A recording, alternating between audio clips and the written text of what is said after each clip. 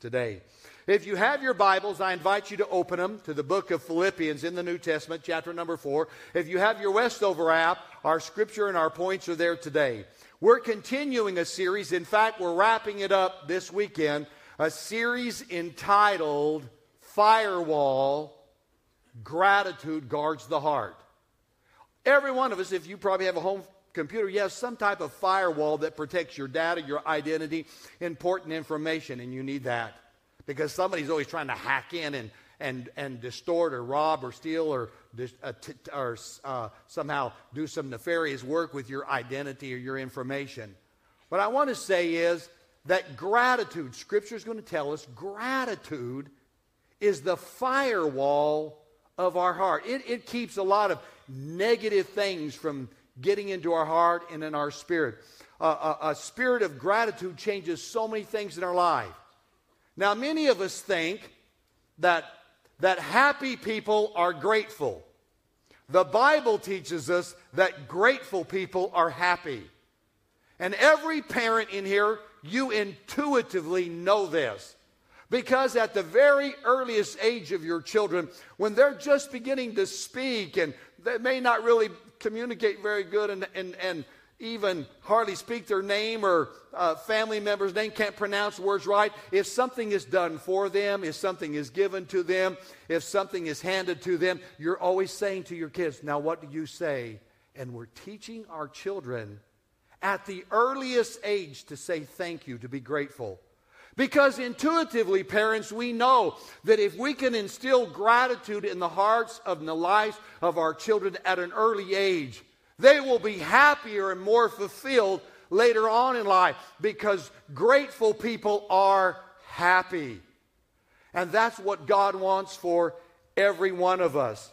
God wants every one of us to live in a spirit and a feeling of gratefulness.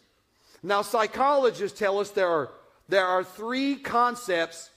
If we receive information in these three areas, we perceive that information as being both relevant and important. You can be doing something else. You can be multitasking. And all of a sudden, if information comes to you in these three areas, you will lay down what you're doing, and all of a sudden, your heart and your mind tunes into it. And what is it? It's the area of fear, pleasure, or in the area of hope. If you receive messages in one of those three areas, you all of a sudden give attention. For example, fear. If you're doing something, you hear a siren. We know a siren is an emergency, and it elicits a little bit of fear and anxiety. And so we'll drop everything and pay attention. You may be doing something, and all of a sudden, your phone give an alert, a weather alert or some kind of other alert, and you will pay attention to that. No matter what you're doing, if you get a message of fear, have you ever looked at one of those medical ads or for a medicine, and it gives all the symptoms, and you're reading that, and all of a sudden you feel like, man, I have half of those right now. You know what I'm talking about? I was reading one the other day and had 10 symptoms, and I had 5 of the 10 symptoms of menopause. I'm telling you. My goodness, what's happening to me? I had 5 of them. Yeah, because what? It elicits fear in our mind and our thinking. Another area is pleasure. If you're doing something in a restaurant and all of a sudden people are laughing, they're having a good time, your focus will go there. If there's a TV commercial and all of a sudden you'll enjoy this, the way for the family to be enjoyable, whatever, you'll pay attention to that. Have you ever noticed that the ad for the family of 4 going into a theme park, they're all smiling and happy? There's never a whining child. There's never a frustrated, sweaty parents and exhausted. No, it's always to present the idea of pleasure, a memory that will last a lifetime. So one way we receive messages, and we think they're important and relevant, is for fear, and another one is for anything that gratifies us, pleasure. But there is a third area that if we get a message in it, the psychologists say that human beings automatically click into it, and that is hope. Something that's hopeful. Something that makes us believe that there could be a better future. That somehow could convince us that life could be better. That we're not stuck where we are. That the home, the life, the marriage, the job, the career, our lives could be better.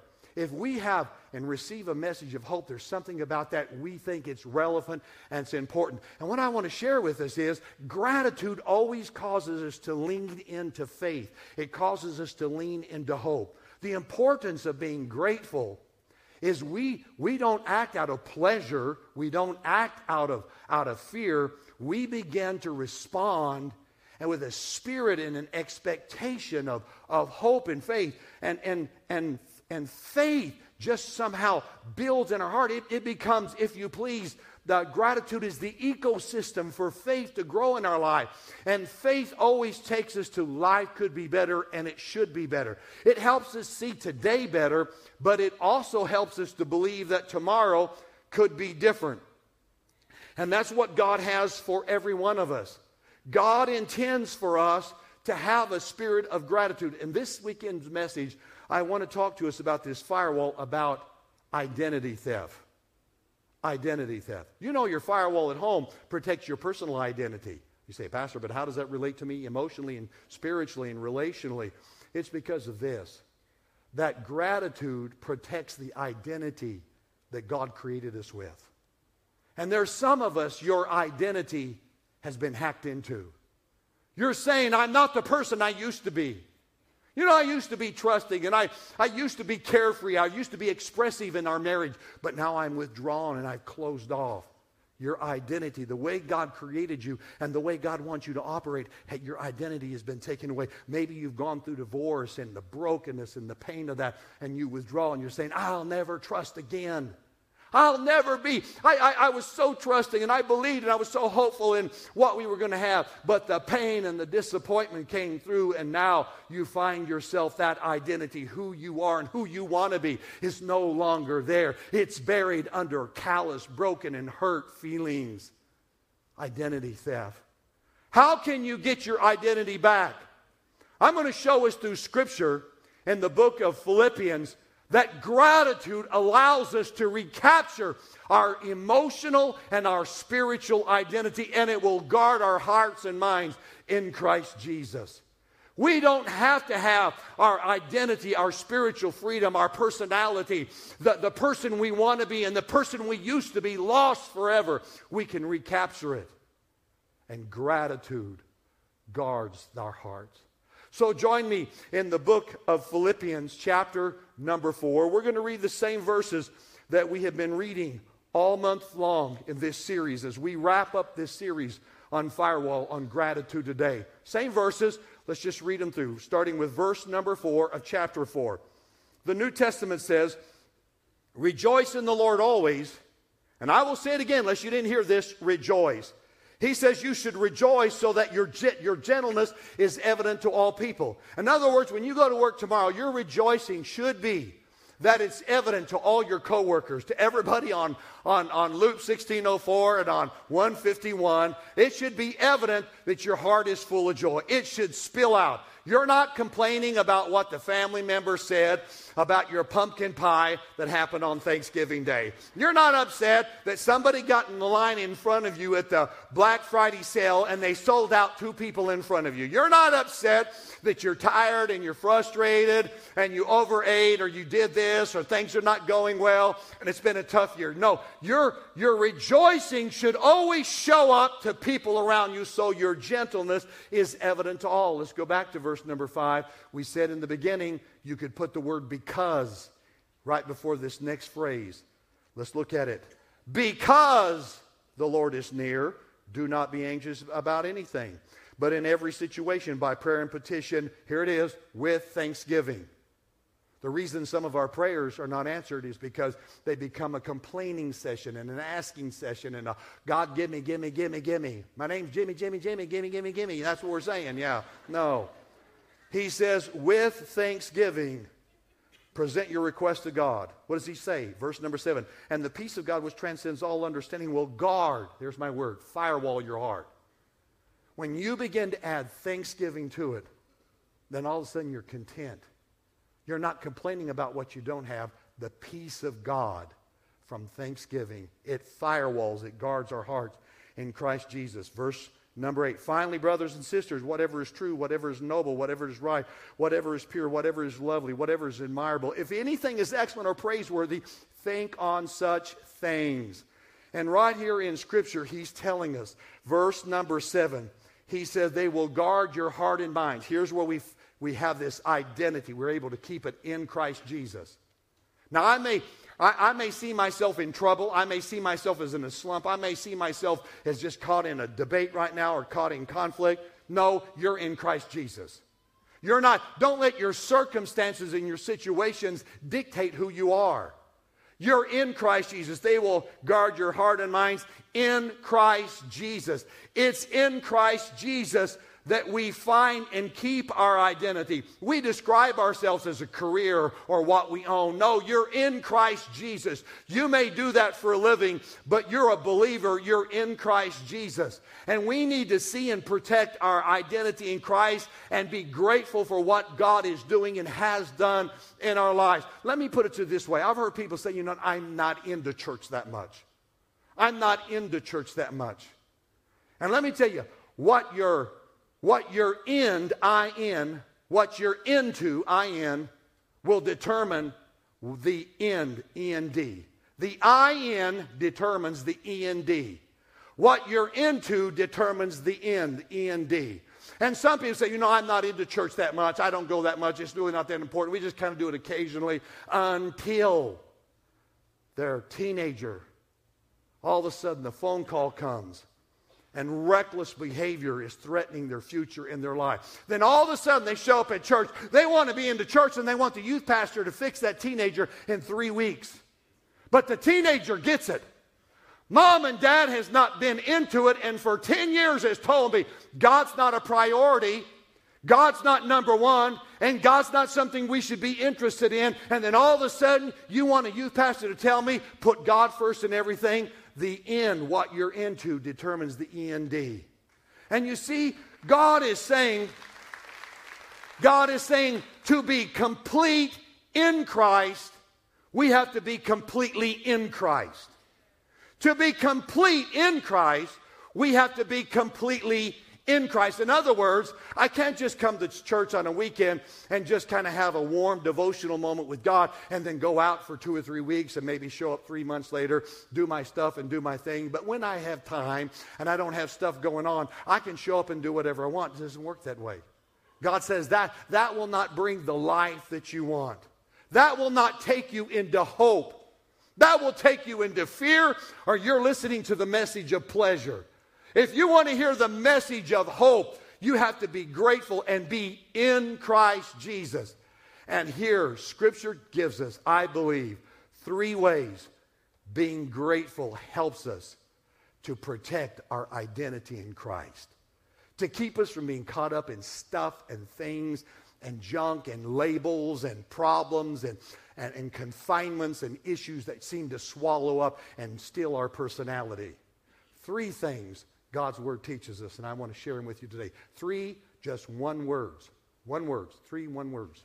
Here it is. Number 1 is the word stop. Verse number 6. Before he says, you're in Christ Jesus, before he says think on these things, before he says thanksgiving, he tells us in verse number 6 here, do not be anxious about anything. Do not be anxious about anything. There's something we need to stop. There's something we've got to discontinue. To have a proper stop allows us to have a healthy start. And some of us are wanting to start anew. Some of us had New Year's resolutions earlier on this year, but we haven't fulfilled this. Why? We had a healthy start, but we didn't have a proper stop.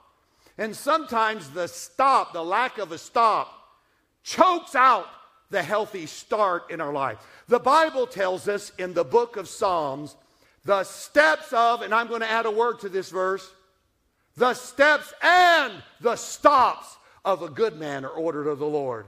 There's sometimes God is saying, do not do that. Is there a relationship that you have that if you have a phone call or connection this week is absolutely going to vacuum all the spiritual life and faith that you've gained over the last few weeks? Can you come to church on Sunday and your heart be full, and then all of a sudden one phone call, one message, one Facebook experience, one connection, whatever, one rendezvous or whatever the case it is, it just absolutely takes all the spiritual life out of you? If that be the case, then stop it. Is there a habit or a lifestyle issue that all of a sudden just drags you down to the bottom immediately? If so, stop it. God is saying, in order to protect your identity, sometimes we need to stop some things. My granddaughter, 6 years old, she was at our house during Thanksgiving. And just during that time, she brought her bicycle over, and now she is moving from a bicycle with training wheels to a bicycle without training wheels. So here she is. She said, Papa, come out and watch me. And so her dad was out there, and her dad was holding the bike and trying to get her to go, and she's wobbling. He's running along beside her, trying to make sure she doesn't fall, and she's trying to negotiate it. And she did it, and hereafter, just a few hours working, man, she was going. She was able to do it. She was able to start. She was able to pedal and pretty well go down and then do a turnaround and come back. But the one difficulty she has was stopping. She didn't know how to brake. So we're watching her hour after hour. She's going down there, and when it comes time to stop, she just jumps off the bike. The bike just skids on the asphalt, and she just standing there. I mean, she lets it go. I said, baby, you can't do that. So we get on there, and her dad is talking to her, and I'm talking to her, and we're giving her all the instruction. Her mom's hollering at her, don't get hurt. And she has all these adults just trying to give her the seminar. And it was hour after hour. I mean, we spent most of the day. She could ride. She could start. She just couldn't stop. And here's what I finally told her. I said, baby, hear me, sweetheart. If you can't stop, then you can't ride. If you can't stop, it takes more than knowing how to start. You have to know how to stop. Baby, when it comes to a stop sign, or if a dog runs out, or somebody steps out in front of you, or something goes by, you've got to be able to stop, because if you can't stop, stopping is as important as starting and getting going when you're riding a bicycle. That's not bad advice in life. Sometimes we're caught because we don't stop some things. In our temperament, in our communication, and our style, and the way we relate to people. There's things that are unhealthy. And the scripture is telling us here, if you want to have Thanksgiving and you want to think about good things, you have to have a verse number 6 experience. You need to stop some things. Do not be anxious about anything. And there's 2 things that I want to suggest to us, at least a couple, that we can stop. The first thing is stop comparing yourself to others. Stop comparing yourself to others. Do you know, as long as we compare ourselves to somebody else, we're going to always be ungrateful.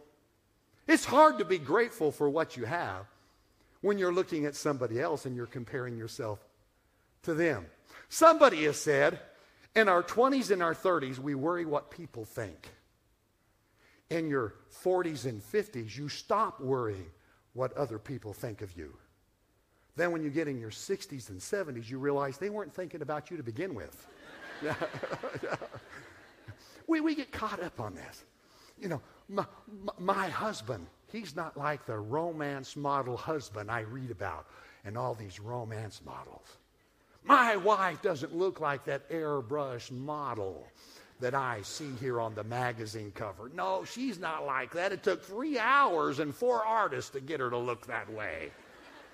I don't have as good a family. I don't have as good a home. I don't have as good a car. I don't have as good a job. I don't have as good a life. And we're comparing ourselves to others. And you look at somebody and where they're at and how they're doing, and you think they're a 10. And you compare yourself and you're a 3 or a 4. You know, no matter how much you try, you'll never be a 10 like them. Because they're a 10 in an area God wired them to be a 10. And you will always be average or below average. But only you can be a 10 of you. God wired you, God created you where you can be a 10. You can operate with praiseworthy and excellence in your area if you'll be who you are. You know, this was the same conversation Adam and Eve had in the garden. They had all the trees to eat of. They had everything going. And Satan said, compare it to this tree. There's a fruit on this tree the other trees don't have. Don't you want this tree? And they bought in comparing. And because they bit the apple, guess what? Sin came. And we kind of still follow that today, don't we? We kind of bite into that, comparing ourselves to others. You're not as nice, you're not as tender, and you're not as this, and you're not. We're comparing ourselves to others. And the scripture says, stop that. Number 2, stop. How about stop whining? Isn't it easy to whine? I mean, we can get, some of us whine so much, you're just a wino. You whine all the time. You whine about everything. I mean, you get up in the morning, the alarm clock went off too early, and then you got a late start, and the people on the road are driving too slow, and the person in front of you stops at a stoplight, and you could have got through between the next change of light, but the person in front of you was on their cell phone and spending a little. They shouldn't have been on their cell phone, but they were. And that caused you to not get through the light. And then you get there, and you don't like your parking spot at work. You don't like your work cubicle. You don't like the computer program that you have to operate on. You really don't like your coworkers. There's no good restaurants around your workplace that you can get in and out in an hour. So you have to always go down to the stop and go and get something to go there. And then you don't like the drive home, and it's frustrating. You go to the grocery store. The line was too long. You get home, and the teenager didn't do this, and dad didn't do this, and mom didn't do this, and you go all the way through this, and we can just complain about everything. We can whine about everything. And whining is manifesting ingratitude. And the moment you're giving your identity, you're giving who God created and you wanted you to celebrate, you're giving it and you're losing it. You're hemorrhaging that out. I read an article the other day from Parent Magazine. Parent Magazine gave an article on 4 things to do with a whining child. That kind of caught my attention. What's a parent to do with a whining child? Here's what they said, 4 things. Refuse to let the whining child bother you. Offer encouragement to the child. Praise the child. And be patient with the child. My mom and dad never read that article. I wish my mom and dad had read that article. They didn't read that article. They were old school. I heard mom and dad say, if you don't stop crying and whining, I'll give you something to cry about. That's how it happened. I wish my mom and dad had read it. And you know what? On that day, in those days, they built cars that were more child discipline friendly. Yeah, they didn't have headrests because you're driving. Mom and dad could do this and drive. You know what I'm talking about? They could be going down the road, never look back, and do this. I told you to stop that now. I mean, that's how they did it. They could drive down the road, but now you can't even do that. They have built, I think kids built those items to protect them from discipline. Whining children. I'll tell you what, my mom and dad did. Whining, we get caught into married couple whining. Oh, it can get into, I read an article the other day on the top whining complaints of married couples. Here they are. Money, jobs, each other, in-laws, sharing the chores, lack of romance, closet space. Hear me, fellas. Give up. She's going to win that one. Don't whine. In our closet, I prayed for more space. I preached more space. I told Denise, I reasoned, she has most of the closet. She will win that. Another one is pillows. Pillows. Some of you are having pillow fights right now, and I'm not talking about the ones you laugh from and having a good time. Don't touch my pillow. Yeah, I don't touch Denise's. I know the one. It's the one with the drool stains all over it. I leave it alone. That's hers, Let's go on. There's things we need to stop. Stop. Do not be anxious. Don't compare yourself to others.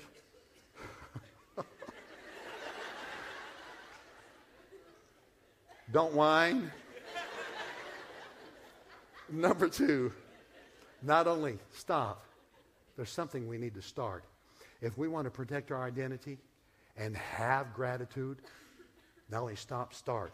Notice verse number 8. Finally, brothers, whatever is true, noble, right, pure, lovely, admirable, if there's anything excellent or praiseworthy, think on these things.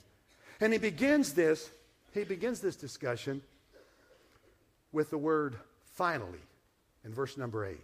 But you have to go back to chapter number 3. And in chapter number 3, he's saying, therefore. He's given directions. And through chapter 3 and through chapter 4, there's this long discussion.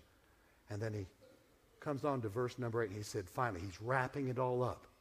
In fact, the 6 qualities there, you see them all the way through chapter 3 and 4, and he's bringing a summation. Finally, whatever is true, whatever is lovely, whatever is just, whatever is noble, think on these things. There's something we've got to start. Gratitude is by faith and not by feelings. Some of us are saying, I don't feel like being grateful.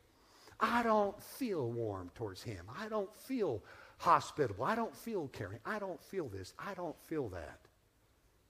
Gratitude is by faith and not by feelings. The Bible did not say whatever is fun, easy, loving, comfortable, whatever comes natural. It doesn't say that. In fact, he is saying the things that are the hardest to do when difficulty and trouble comes, do those things. There's something we've got to start. What would God say to start right now? That if you started it, it would improve so many things. What is it? What's that thing that's inside of you? And you say, I know God wants me to do that.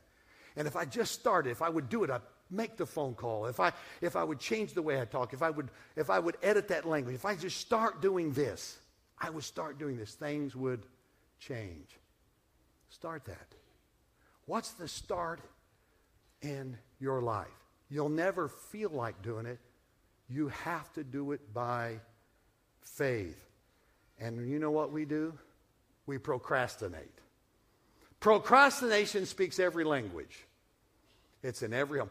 And procrastination is an equal opportunity spoiler. It will spoil the best marriages, the best jobs, the best home, the best moments, the best vacations. I'll do it later. I'll think about it when I get around to it. I'm considering it. I don't know. Let me weigh it out. Let me weigh. And we get caught into this area of procrastination. We know we need to do it. We know it's the right thing. We know it would be healthy, but we procrastinate it and put it off. For example, did you start a degree and never finish it? Did you ever buy a book and never read it? Did you join a gym, but you never did any exercise?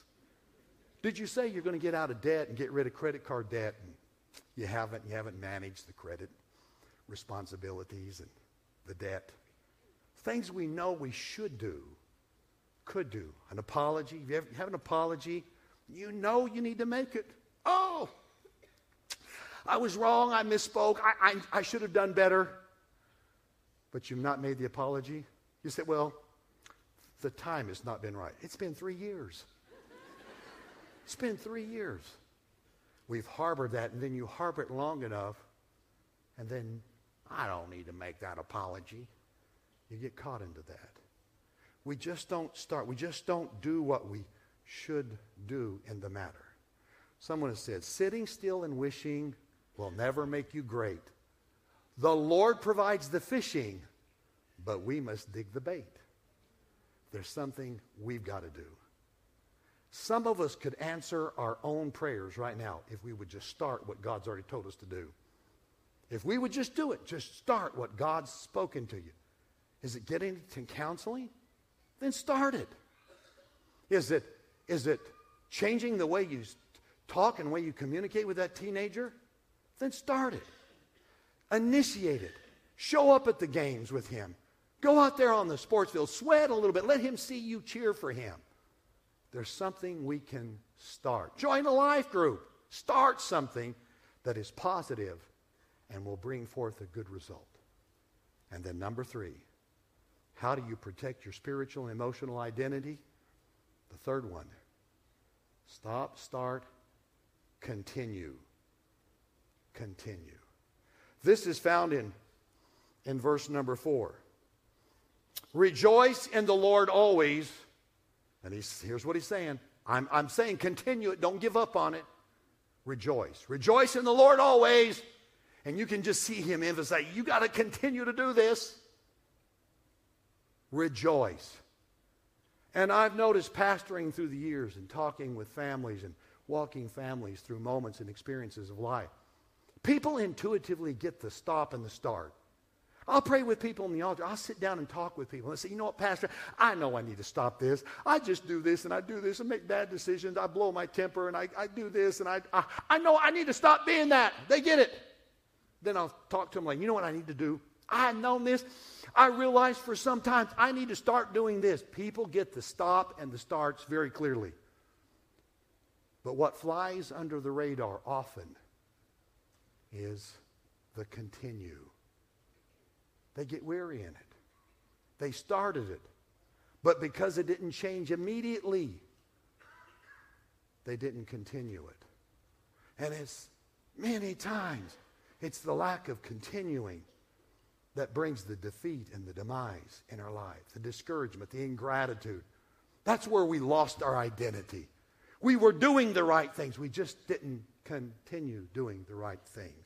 So I ask you rhetorically, where's your gratitude gauge? Where is your gratitude gauge? Is it full? Can you look at your life? I know things could be better. I know you'd like to have a newer this and a better that, but just across the board, are you grateful for what you have? Are you grateful for the family you have? Are you grateful for what God is giving you in your family right now? Is your gratitude gauge up there, or is it about half? You like your job, but you don't like it at home. You're half empty. Or is it running on empty? Has it taken you to the point where you don't even enjoy your career that you used to like and enjoy and brought fulfillment? The family that was a million smiles, is you tolerate it now and there's no joy there? What is it? Are you listening to the messages of fear and pleasure and not the message of hope? Gratitude will always pull you to hope. It will always tell you it will be and can be better. Where is your gratitude gauge? For some of us, there's something we need to continue. And in just a moment, I'm going to lead us in a prayer. And we're going to make a commitment to the Lord in just a moment in the area of continuing. But I want to go back to the book of Philippians if I can. And I want to set a context to this for us for a moment. This is important. Just track with me for a moment. The book of Philippians that I've read from all month long, scholars call it a prison epistle. The Apostle Paul that wrote this under the inspiration of the Holy Spirit wrote this when he was in jail. He was in jail because he did the right thing and he was treated wrongly. He did the right thing, but good circumstances didn't come out of it. He's put into prison. In chapter 1, verse 13 and 14, he makes two intriguing statements. In verse number 13, he's going to say, I am in chains. Literally, when he pins this, his feet are in chains and his hands are in chains. There's just enough movement in the chain. He could put the quill to the parchment and pin this book. He says in verse number 13, I'm in chains. What's interesting to me, the next verse in chapter 1, verse number 14, he moves from in chains, he calls them my chains. He owns them. Yeah. Be very careful. You can go through something and then all of a sudden something can become your identity. Identity theft happened. He wasn't just in chains. He said they're my chains. You can go through divorce and then all of a sudden you can say, you know what? I'm hopeless. I'm not worth being loved. I'm not smart enough. I'm not good enough. I don't have what it takes. I can't be a good father. I can't be a good stepmother. I can't be a good stepfather. And you begin to own the hurt, the pain, the conflict. That's exactly what the Apostle Paul did. My chains. But I go into chapter number 4, and it's almost like the Apostle Paul is talking to himself, the verses I've read. In every situation. Was he thinking of that? You know what? Right here in chains, I can't hardly move my hand, but I'm going to be thankful. And I'm going to rejoice. And I'm telling myself this, rejoice. And again, I'm going to say it. Paul, you need to rejoice. And you're thinking about the chains. Those are not my chains. Those are not my chains. And I'm not going to think that's not true. They're not my chains. And that's what's happened to me is unjust. I'm going to think about what's true and just and right and lovely and praiseworthy. And he begins to change his thinking right now. And right in change, right in this cell, he begins to add his petition with thanksgiving. And in this same chapter, I go down to verse number 20. And this is his farewell. This is the Apostle Paul saying goodbye to us. Verse number 20. Here it is. To our God and Father be glory forever and ever. Amen. That's how he typically ends a book. It's very much the Apostle Paul's style. Verse number 20. To end it by saying, to God be the glory, goodbye, and amen. But the book does not end there. That's verse number 20, but we have a verse 21, 22, and 23. He adds another goodbye. Could it be? He sat there and he ended this and said amen and said goodbye. And the Holy Spirit said, you're not done. And the Holy Spirit said, you need to continue. You need to continue. And he looked at the parchment and he saw the quill there. And after he began to think of what is true and what is just and what is lovely, what is noble and what is admirable, he reaches over with that calloused hand. He dips it in the inkwell. And quill touches parchment again. And he starts verse 21, 22, and 23. He continues. He continues. He'll say to us in verse 21, after he's already said goodbye, greetings to all the people in Christ. This is how he opened the book. He said hello again. He's putting a postscript. He continued because God was not done. But something happens in verse number 22 that is very profound, and it speaks to everyone. If you will continue, you can go from your chains, your heartbreak, your disappointment, your broken heart. You can go from your chains. You can go from your most profound disappointment, your greatest betrayal. You can move beyond that. He said, I'm in chains in chapter 1. But listen how he describes himself, and he describes his prison cell in verse number 22. All of God's people send you greetings, especially those who belong to Caesar's household. He calls his jail cell, I'm one of Caesar's guests now. I'm in his household. He's no longer, in verse number 22, he no longer sees himself in chains. He said, I've got the guest room. I've got a personal invitation from Caesar. Caesar has a room prepared for me. I'm one of his guests in his household. He's still in jail, but he's seen everything different. Gratitude kicked into his heart. Gratitude came into his heart, and it turned his prison cell. He now says, I'm a guest in Caesar's household. The circumstances did not change, but Paul's attitude and outlook did change because of gratitude. And then we come down to the last verse of this book, verse 23. He says, and the grace of the Lord Jesus Christ be with your spirit. And he ends it again the second time. Amen. This is the second amen. And amen means it's over. When we say amen in a prayer, it means it's time to go. It's over with. We say amen, it's completed. There was an amen in verse number 20, but God said continue. And he turned his prison cell into a guest room right then and there. And then he ended with a second amen.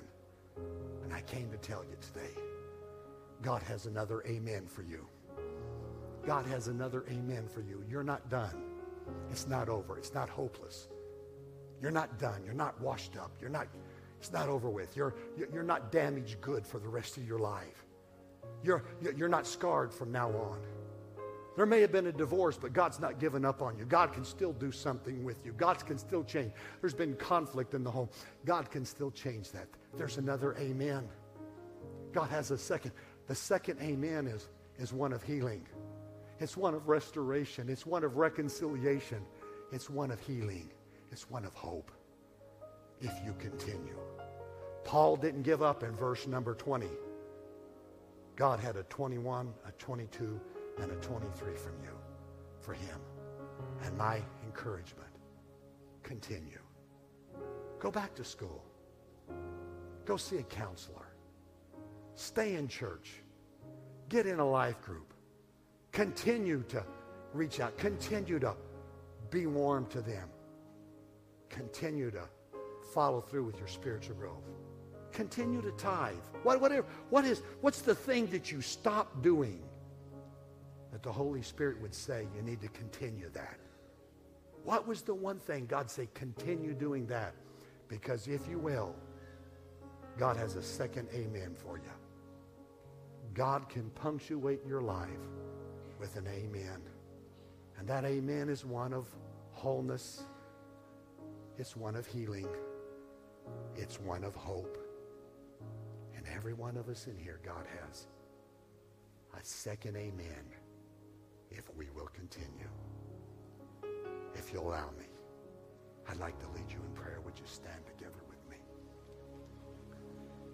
Whatever God has spoken to your heart, and I'm confident in the ability of the Holy Spirit across the balcony and the main floor. He's personalized this. And you know the area that God is saying continue.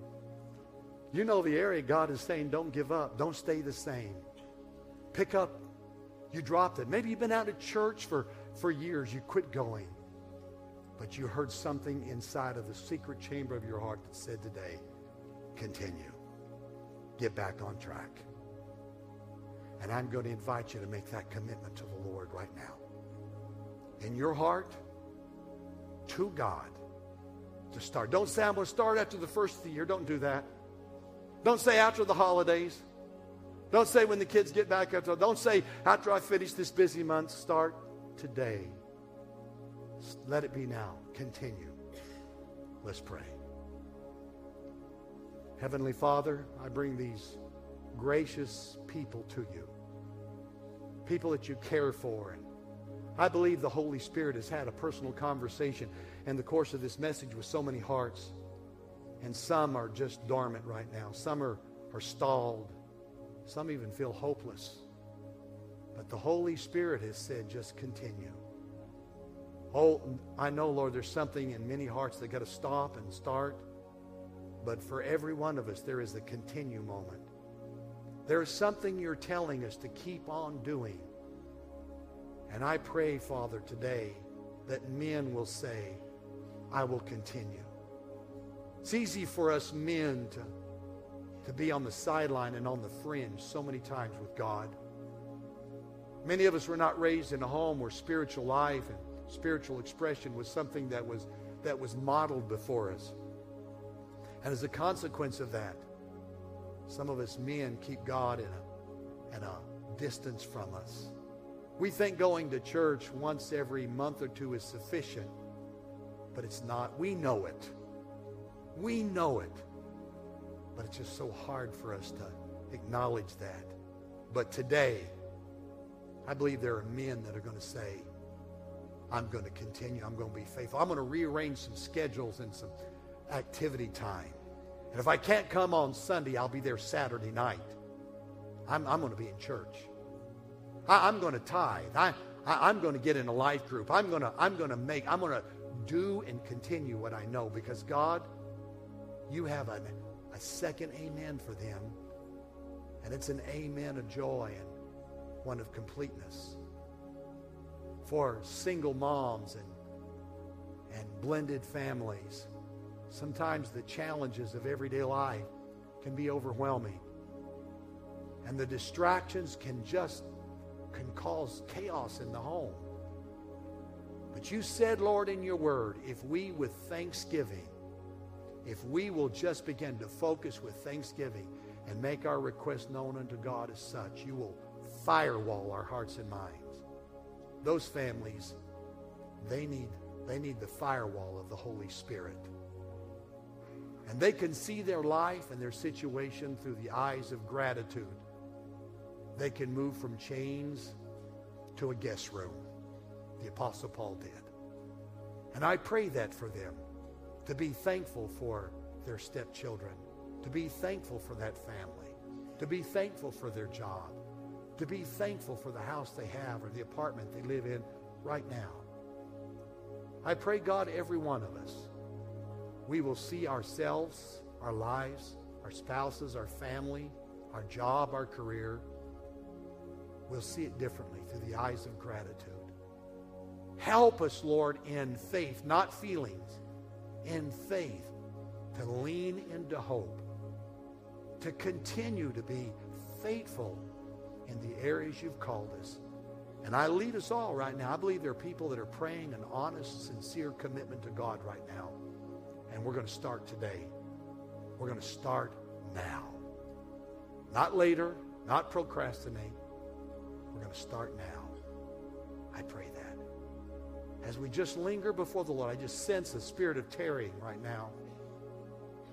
If this is connecting with you, as you just keep your eyes closed, if this is connecting, and this is a family commitment, this is something you know it relates to the marriage or to the family, and your spouse is with you, and you feel comfortable, why don't you just reach over and take his or her hand and just squeeze it. And that squeeze, that's an affirmation. That's hope speaking. That's saying we can do this. That's saying we can make it happen. You're speaking. You're speaking. You're prophesying over your home, your finances, your job, your career, your family. And you're saying, today I'm making that commitment. Just let the Holy Spirit for a moment. Now, I'm going to invite you. I believe the Holy Spirit is lingering a moment. Would you just begin to intercede in the Spirit? It's all right. We're a Spirit-filled church. It's all right to worship and pray in the Spirit. Could you just do that? Just, you can be right under your breath. Oh, Holy Spirit God.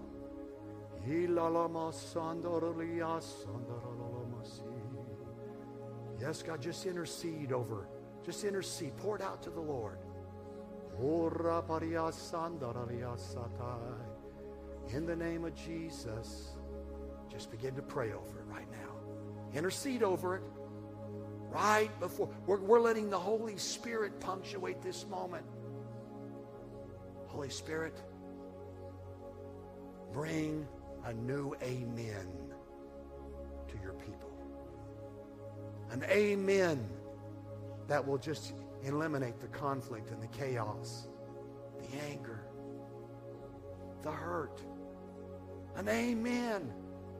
An amen that can just wash it all away. In 3 verses, the Apostle Paul went from feeling like he was in chains, and he said they were my chains. Then, as it were, when he picked up the pen again, 3 verses later, he's given an amen, and he sees himself as a guest in Caesar's household. God, Holy Spirit, you can whisper a word. You can whisper hope into marriages and hearts and families right now. In the name of Jesus. Oh, la la basita la la la makai. In Jesus' name. In Jesus' name. Holy Spirit, thank you. Thank you for moments that you personalize your word. You personalize the word of God. Thank you for what you've deposited in our hearts. May your people go blessed and full and renewed and enriched in the Lord. In the name of Jesus. Amen. Amen. God bless you. Thank you for being with us this weekend. Go in the goodness of the Lord. Bless you.